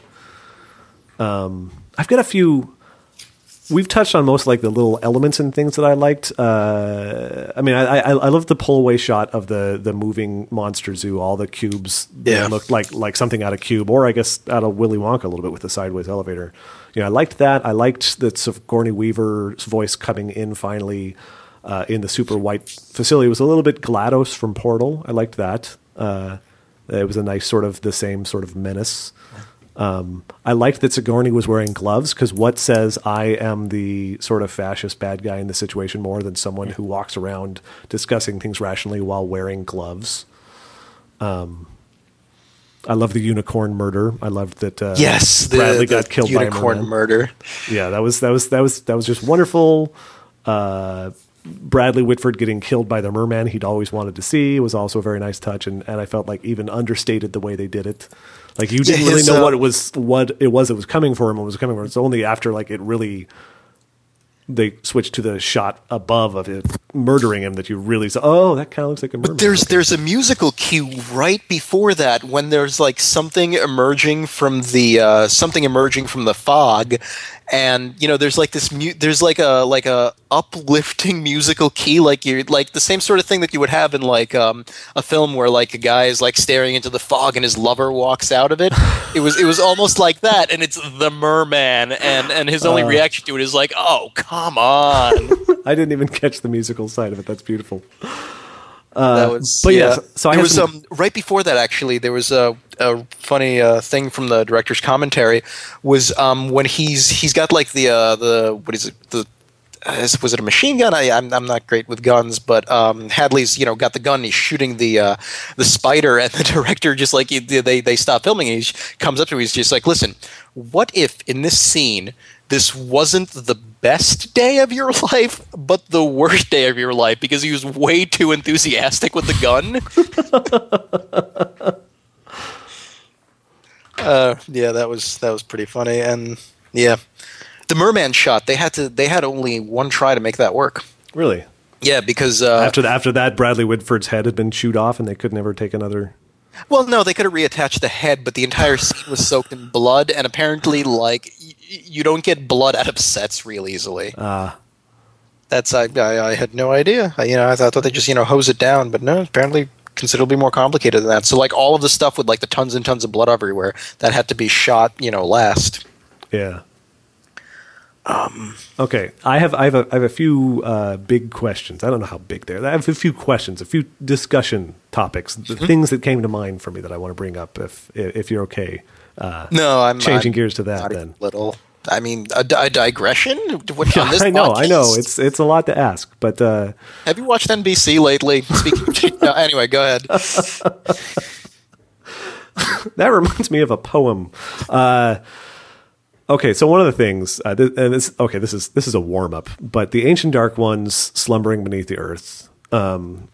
We already talked a little bit about my misgivings about whether they were like Lovecraftian versus like just sort of human shaped titans or whatever. But they're definitely set up as Lovecraftian. Yeah, I feel like the overwhelming, like that's part of why the hand thing bothered me. It seemed too much of like they're straight up called the old ones. That's. Well, but they also say old gods at times, and you could read that as literally like the titans of Greek mythology, which were at least humanoid great giants lurching about the earth, as far as I can recall. So it was. I mean, I really got the Lovecraftian vibe, but anyway, that's not even my point. My point is they are established as the actual true sort of evil or horror or unknowability of the universe. Like these are. Cthulhu and Buds, they're the actual horror in this universe where we've got all these other horror tropes arriving via the facility for this. So it's sort of like a Cthulhu as Tommy Westfall thing is what I'm thinking. Cthulhu is the autistic kid staring into the snow globe, seeing the entire horror canon play out before him just in his imaginings, and he's the only real monster in the world. Thoughts? It turns out I couldn't turn it into a question. He's just sort of... that he's sort of like dreaming all of horror into existence, and we're like the vessel to create it. Yeah, that makes very much sense in the context of the movie. Okay, resolved. Okay, that's that one's taken care of. Check that one off the list. There's repeated references to the old gods and such being remnants of the old world. Now, this is something the film never touches on. Yeah, the just the very, very blasé way they talk about like the old world makes me feel like there is something in the history, like the actual history of this world that people are privy to that we're not, just because of like the completely offhanded way they mention like the old world, and that the reactions to it aren't particularly spectacular. Yeah, it's like are we dealing with are the old gods prehistoric, or is the old world the pre-apocalypse world, and what we see of the world as it does exist is some attempt to reconstruct or reassemble what we currently think of as actual normal life, and then 200 years go by and everything still looks like the early 21st century because that's where we are with stuff. Yeah, it's like the film. It feels like they never even attempted to suggest where they were going with that, but it really kept coming back to me trying to figure out if there was anything to work with there to make sense of that. Yeah, I think that's just one of those like little touches that is purposefully left a loose end, just because there's really considering that this movie has a very specific plot and direction, there was really no way to have any more reveals around that didn't feel tacked on. Yeah. So it was just like one of those just like little world building things that, it's like an intentional loose end. Yeah, and I think that probably the safe reading is to assume that it's more a reference just to the idea that the ancient gods are ancient rather than some complicated post-apocalyptic scenario, since there's very little in the text of the film that actually gives us a sign that the world is something other than we expect. Well, I think the one thing that does actually speak to that is the immense amount of like ritual sacrifice infrastructure that exists. It's a worldwide thing, very it's a worldwide thing, very okay. It suddenly got very exciting over there. You're going to talk for about a minute straight right now. Give me 1 sec. All right. I'm not actually going to talk. We're just going to enjoy the silence here, and then I'll do a quick cut here. But I wish I had a joke. I wish I had a joke. We could workshop a joke. Yeah, so we're recording this right now. It's about 10 p.m. New York time. We usually record this on Sunday mornings. Mornings for Josh, afternoons for me, and this is Saturday evening because I have stuff to do tomorrow, so that's just my fiance coming home and ringing the doorbell and the dog going off because the doorbell went off. So she's about to enter, and she has no idea that we're podcasting. So that'll be fun. Let's see what happens. Yeah, okay. I totally forgot what we were talking about when the doorbell rang. The pre-apocalypse or prehistoric thing. I think there's a massive worldwide infrastructure for, and it's funded by something, and it's it's everywhere. So I think that sort of speaks to how what do you call it? How massive just like the whole thing is. Sure. Well, but my feeling is that doesn't tell us anything about whether or not there's supposed to be some sort of apocalyptic event that occurred, or whether this is just the one thing that's different about this world. See, that's the thing. That there's a giant dead, devil King Kong thing in Buenos Aires. And this can't possibly be the first time. And something really bad happened in 2008 because they allude to it because that's when the chem department fucked up. And, right. Yes, something really bad happened in 2008. So this is, in this world, the horror stuff is real and it's frequent. Right, yeah. This seems to happen repeatedly. Yeah, it looks like it has to happen. It happens once a year. But at the same time, we don't necessarily know how public this is. I mean, It may be sort of public, but at the same time, you wouldn't be able to draw in the naive participants if it were actually common knowledge. So that might be more of an Area 51 thing where the giant ape thing is somehow played off as, I don't know, they were shooting a movie or whatever the hell. Something where obviously there's the government infrastructure, but there's government infrastructure for plenty of things in the real world too, where there's billions of dollars put into stuff that basically no one is supposed to know about. So I don't think that's definitive by itself. Basis my take. I feel like we still don't have enough information about what people outside of this bureaucracy know about any of this stuff and whether it has. So I feel like it's ambiguous, but I would be curious to see if there are more specific notes in the film that give a stronger sense of guidance of how to interpret that. And I actually have something else sort of on that, but first I want to jump to a different thing, which is sort of a horror history question, which I can't actually answer. And I got curious thinking about it. There's a scene when Jules and Kurt are messing around, but before they actually, finally seal the deal with her getting on top of him and opening up her shirt. And I feel like the bare breasts were the moment where they were like, okay, we got this. Now we can sacrifice her. Prior to that, he sort of pulled her pants off. And he's sort of nosing around in her crotch while we get a shot just like of her laying down from close shot from torso up. and she's sort of giggling and then starts moaning a little bit, and there's clear intimation of oral sex happening there.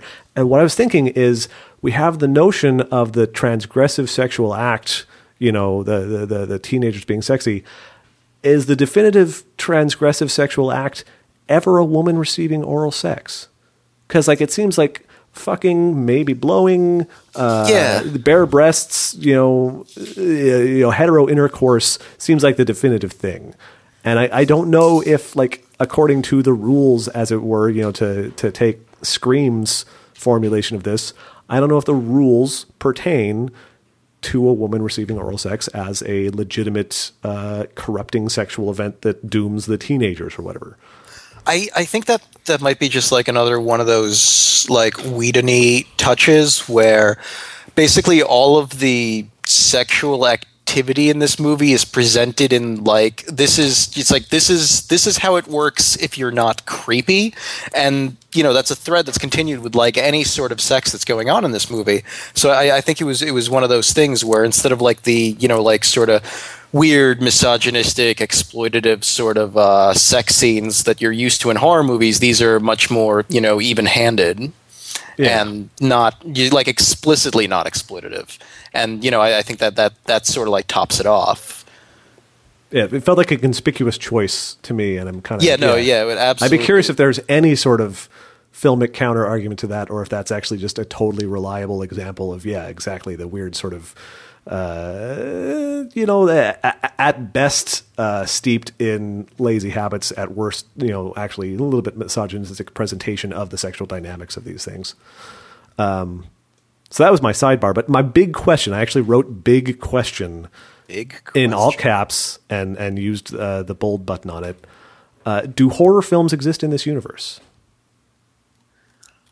Because these characters ought to be genre savvy, and the film is very genre savvy, and the facility people are all, in a sense, genre savvy. But these characters aren't actually. They're not stupid, or to the extent that they are, at points in the film, they're stupid because they've been fucked with. So they would peg this as horror movie shit, immediately, even drunk and addled, I think, if horror movies as a genre existed in this universe, is my feeling. And yeah, they really go through lanes to have it's sort of taking the meta thing in a completely different direction than Scream did, where in Scream you literally had characters going around, it's like, oh, this is just like a horror movie.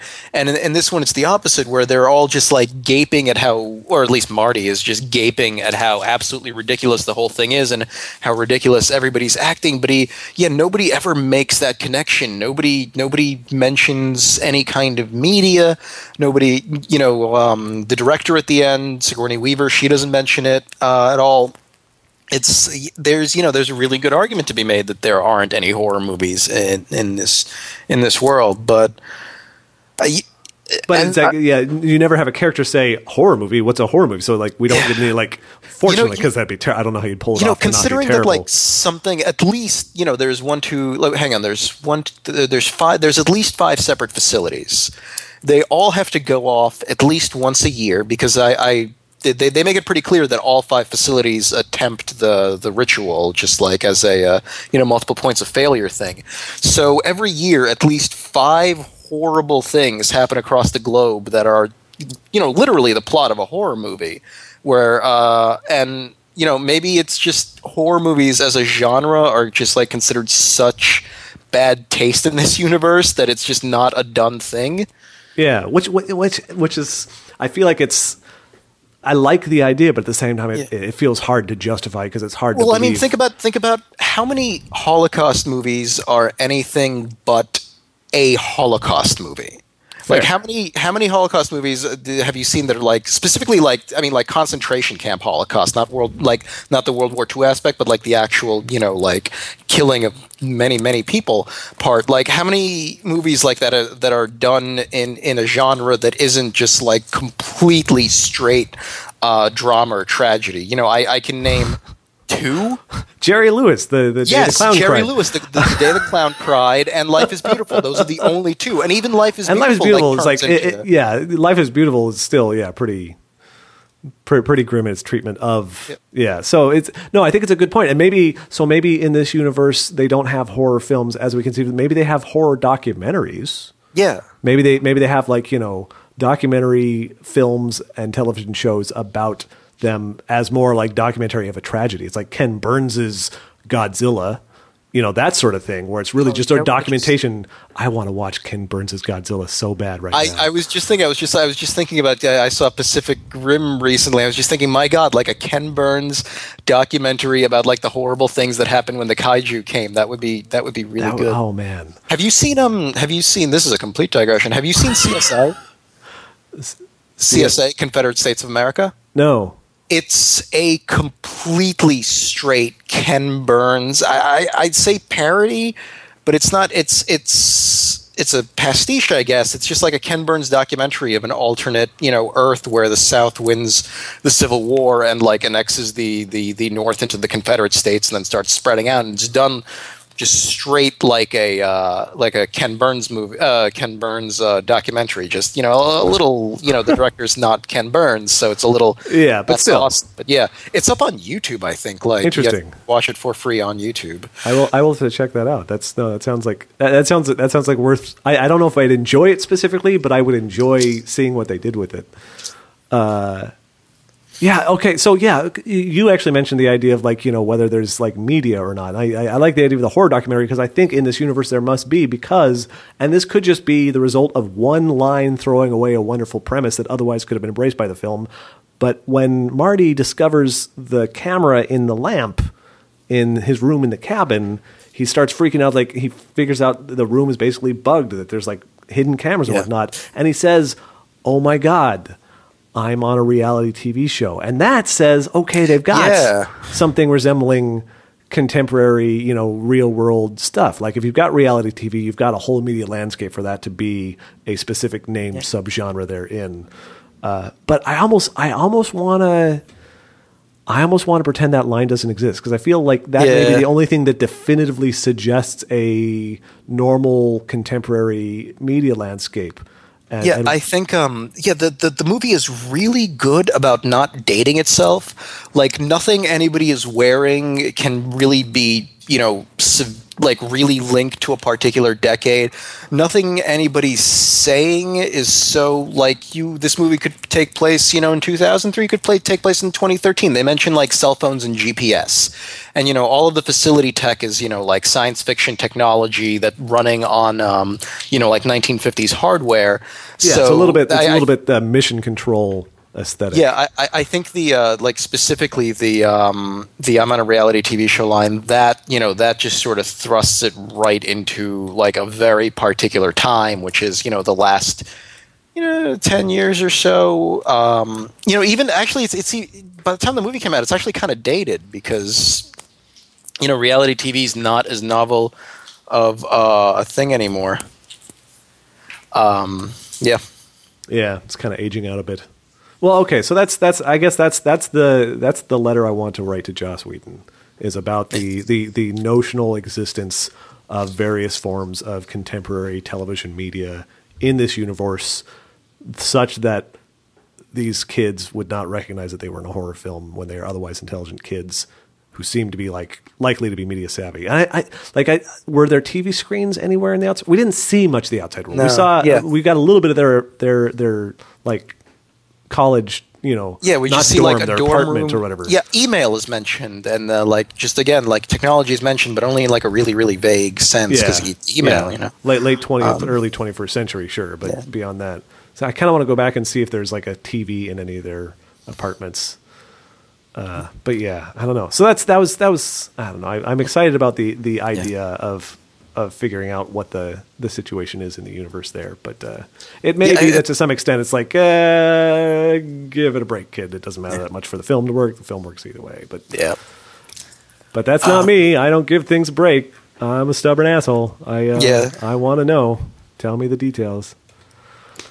We're coming up on 2 hours now. I'm just trying to see if there's if there's anything particularly of note that I saw that we haven't covered yet. Every archetype is mentioned by name except the scholar. And I think, everybody, because I wrote down the moment where everybody's archetype name, fool, whore, virgin, athlete, scholar, is mentioned, and they actually never mention the scholar, which sort of goes even further to the whole, hold this underused thing. Yep.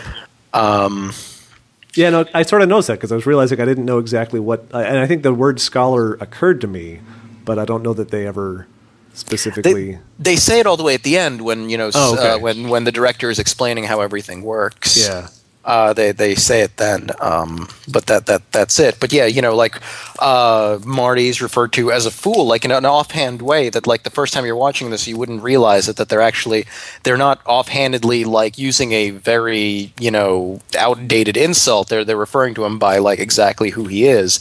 Yeah. And when the Harbinger calls Jules a whore, he's not calling her a whore. He's calling her the whore. Yeah.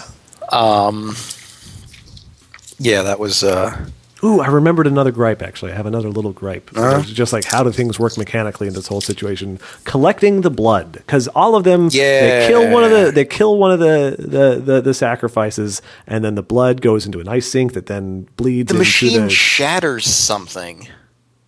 Did you notice that the very first time that they pull the lever and they get the machine out, like there's a hammer attached to it and it shatters something and then the blood starts going. And I don't even know what that is. Maybe it shatters a vial. Yeah, I didn't notice one way or the other. There's a point in pulling the lever and then When they say like upstairs and downstairs in the facility, it's in the most literal sense. The facility is directly under. The general cabin ground, and the elder gods are directly under that because they come out of the cabin. That was the. So my thing is the blood. Yeah, I think the blood it's got to be the blood of the sacrifice because there's like that's where things go haywire. When the blood of the fool turns out not to actually have done its work, I guess. But you know what? Does it necessarily have to be the blood? Because the thing is the ritual for the ritual to work they just have to get killed in a particular way, and at one point they mentioned remember how easy this was when we could just throw them into a volcano.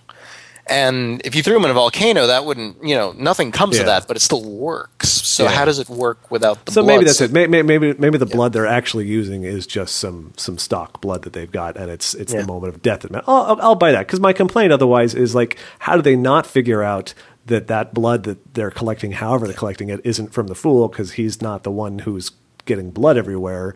How do they even find the blood for? For Kurt after he splatters on the force field and falls into the impossible abyss. Right. But I guess if it would in theory have worked for Dana to shoot Marty and throw him off the edge into the elder gods to actually finish the ritual, then it must be an indirect sort of thing. So I retract my complaint. I just realized would be sort of like an amazing like alternate sort of way to have this movie have taken place. If Dana had found out all the way at the beginning how the sacrifice has to work, and the movie was just her methodically killing everybody. Like, I mean, there's so many points of this movie where it could like very logically become a different movie. Like when they're all like picking the form of the thing that'll kill them. But that might not be the only point where things can get very different.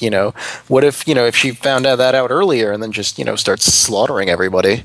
Exactly. Yeah. And then that would work out very well like a post-Scream teen slasher movie because, in those it's, somebody that's like it's a member of like, the gang that's killing everybody. Yeah. No, that could work. It's sort of a bit of an Agatha Christie vamp there, ten little Indians. I accept. You may submit a rewrite to Joss Whedon to make a lookalike sequel. There's so a couple of funny things from the director commentary. So apparently so all of the forest scenes were done on a set, so they had to get all of that stuff, logged in, all the forest stuff. So apparently the person who logs the forest stuff into the scene or onto the set is called the greensman, and the greensman was named Glenn Forrester. Nice. So yeah, there's that, and then at one point the director mentions that when that all of the shots of the facility, it's basically the teacher's lounge. That, this is where you see them in the teacher's lounge complaining about their students. Oh, sure, yeah. And I thought that was I didn't actually think of it that way until they brought it up, and it's like, oh, that actually makes perfect sense. Yep, no, that works pretty well. Have you ever seen The Faculty? No, I keep meaning to. Really? Let's put it on the list. I would love to discuss that. Is that Robert Rodriguez? Was it? I don't know. I think it's Robert Rodriguez, and I know David DeCoteau is somehow involved in it. Really? That ties. Yeah, it was directed by Rodriguez. How was DeCoteau? I guess David DeCoteau was involved in something. Then why? I don't know why I thought it was The Faculty. You just think he's involved in everything. You're just making it up now. He is Tommy Westfall. It's David DeCoteau, and we are just living in his softcore gay porn reality. Everything we see is actually just something that he sees in a thong. There's a lot of Davids involved in The Faculty, but none of them with David DeCoteau. So I'm afraid that is just a fever dream on your part. Yes, no, we are totally going to watch The Faculty at some point. It's not great, but I've seen it a couple times and I'll watch it again. Yeah, and Jon Stewart's in it, so. Oh. Yeah, he has a bit part as a guy that Jon Stewart is trying to play. So, it's good. We'll have to watch that. Speaking of Jon Stewart, I just remembered a funny thing that happened like a while ago. A friend of mine just posted something to Facebook about Jon Stewart. And then she IM'd me, and she's just like, "Hey, guess which episode of The Nanny I just watched?" I'm like, "Is it the one where Fran meets Jon Stewart at a wedding and they make out and it turns out that they're cousins?" She's like, "That was an oddly specific and correct guess." I'm just like, "Oh, I just saw you mentioned Jon Stewart on your Facebook and figured that was it." Good episode. Yeah. Good show. Watch The Nanny on, I'm gonna assume, Nick at Night. That it's probably on Nick at Night. All right, I think I'm out of notes. I'm clean clear as well. And we don't have anything on the slate for next fortnight. Not yet. We'll have to figure out what it's going to be. Yeah, and we will take suggestions. A lot of you, 4 of you, have been offering suggestions. So we'd like some more. So if you just go into the We Have Such Films to Show You Facebook group and just, drop us a line in there, have a flame war if you want. Any suggestions are welcome and will be read. Feel free to natter on at us on Twitter. I'm at Josh Millard. Griffiths is at Griffiths. No, at Griff. At Griff, right. Go to iTunes. You can rate and review the podcast. Maybe do that because that's fun too, and things. It's really fun to click 5 stars. It's super fucking exciting. The 8 times I did it was awesome. It's a good thing you have all those iTunes accounts. Well, okay. I feel like, this was a good movie. We're done in less than 2 hours. There may be a correlation here. I don't know. Yeah, I think we're getting better at doing this and not just going through the movie chronologically. I think we were relying on that a little heavily at the beginning. Yeah. Hey, everybody, did you ever wonder how sausage was made? First, you need a pig. You're gonna need its intestines. I'm not even saying words now. I like this series of noises. I like this doing this in the evening. I've had a beer. I'm excitable and yet distractible. It's good. Yeah. All right. Well, in a couple of weeks we'll be back with who knows what. Go tell us what maybe you think it'll be, and we'll see you at the movies. And I think just as far as that goes, last note, I think it might be a little bit before we start doing a full series again. So in your suggestions, suggest anything you want, but just the one-offs will probably be considered, at the very least for the next episode, the one-offs will be considered. At least one more one-off before we're emotionally rehabilitated enough to commit to a series. So who knows? We'll see what it is. Yeah. But yeah, that's about it. I have an appreciation for the MST3K guys, honestly, after doing this. Seriously. It's an effort. It's work. All right. Well, that's good. Good night, everybody. All right. Thanks for listening. It's 10 o'clock at night. See you in 14 days, give or take. Yeah. Well, not see you. Well, we won't hear you. You'll hear us. You'll hear us. That's our new motto. You'll hear us. This just got awkward.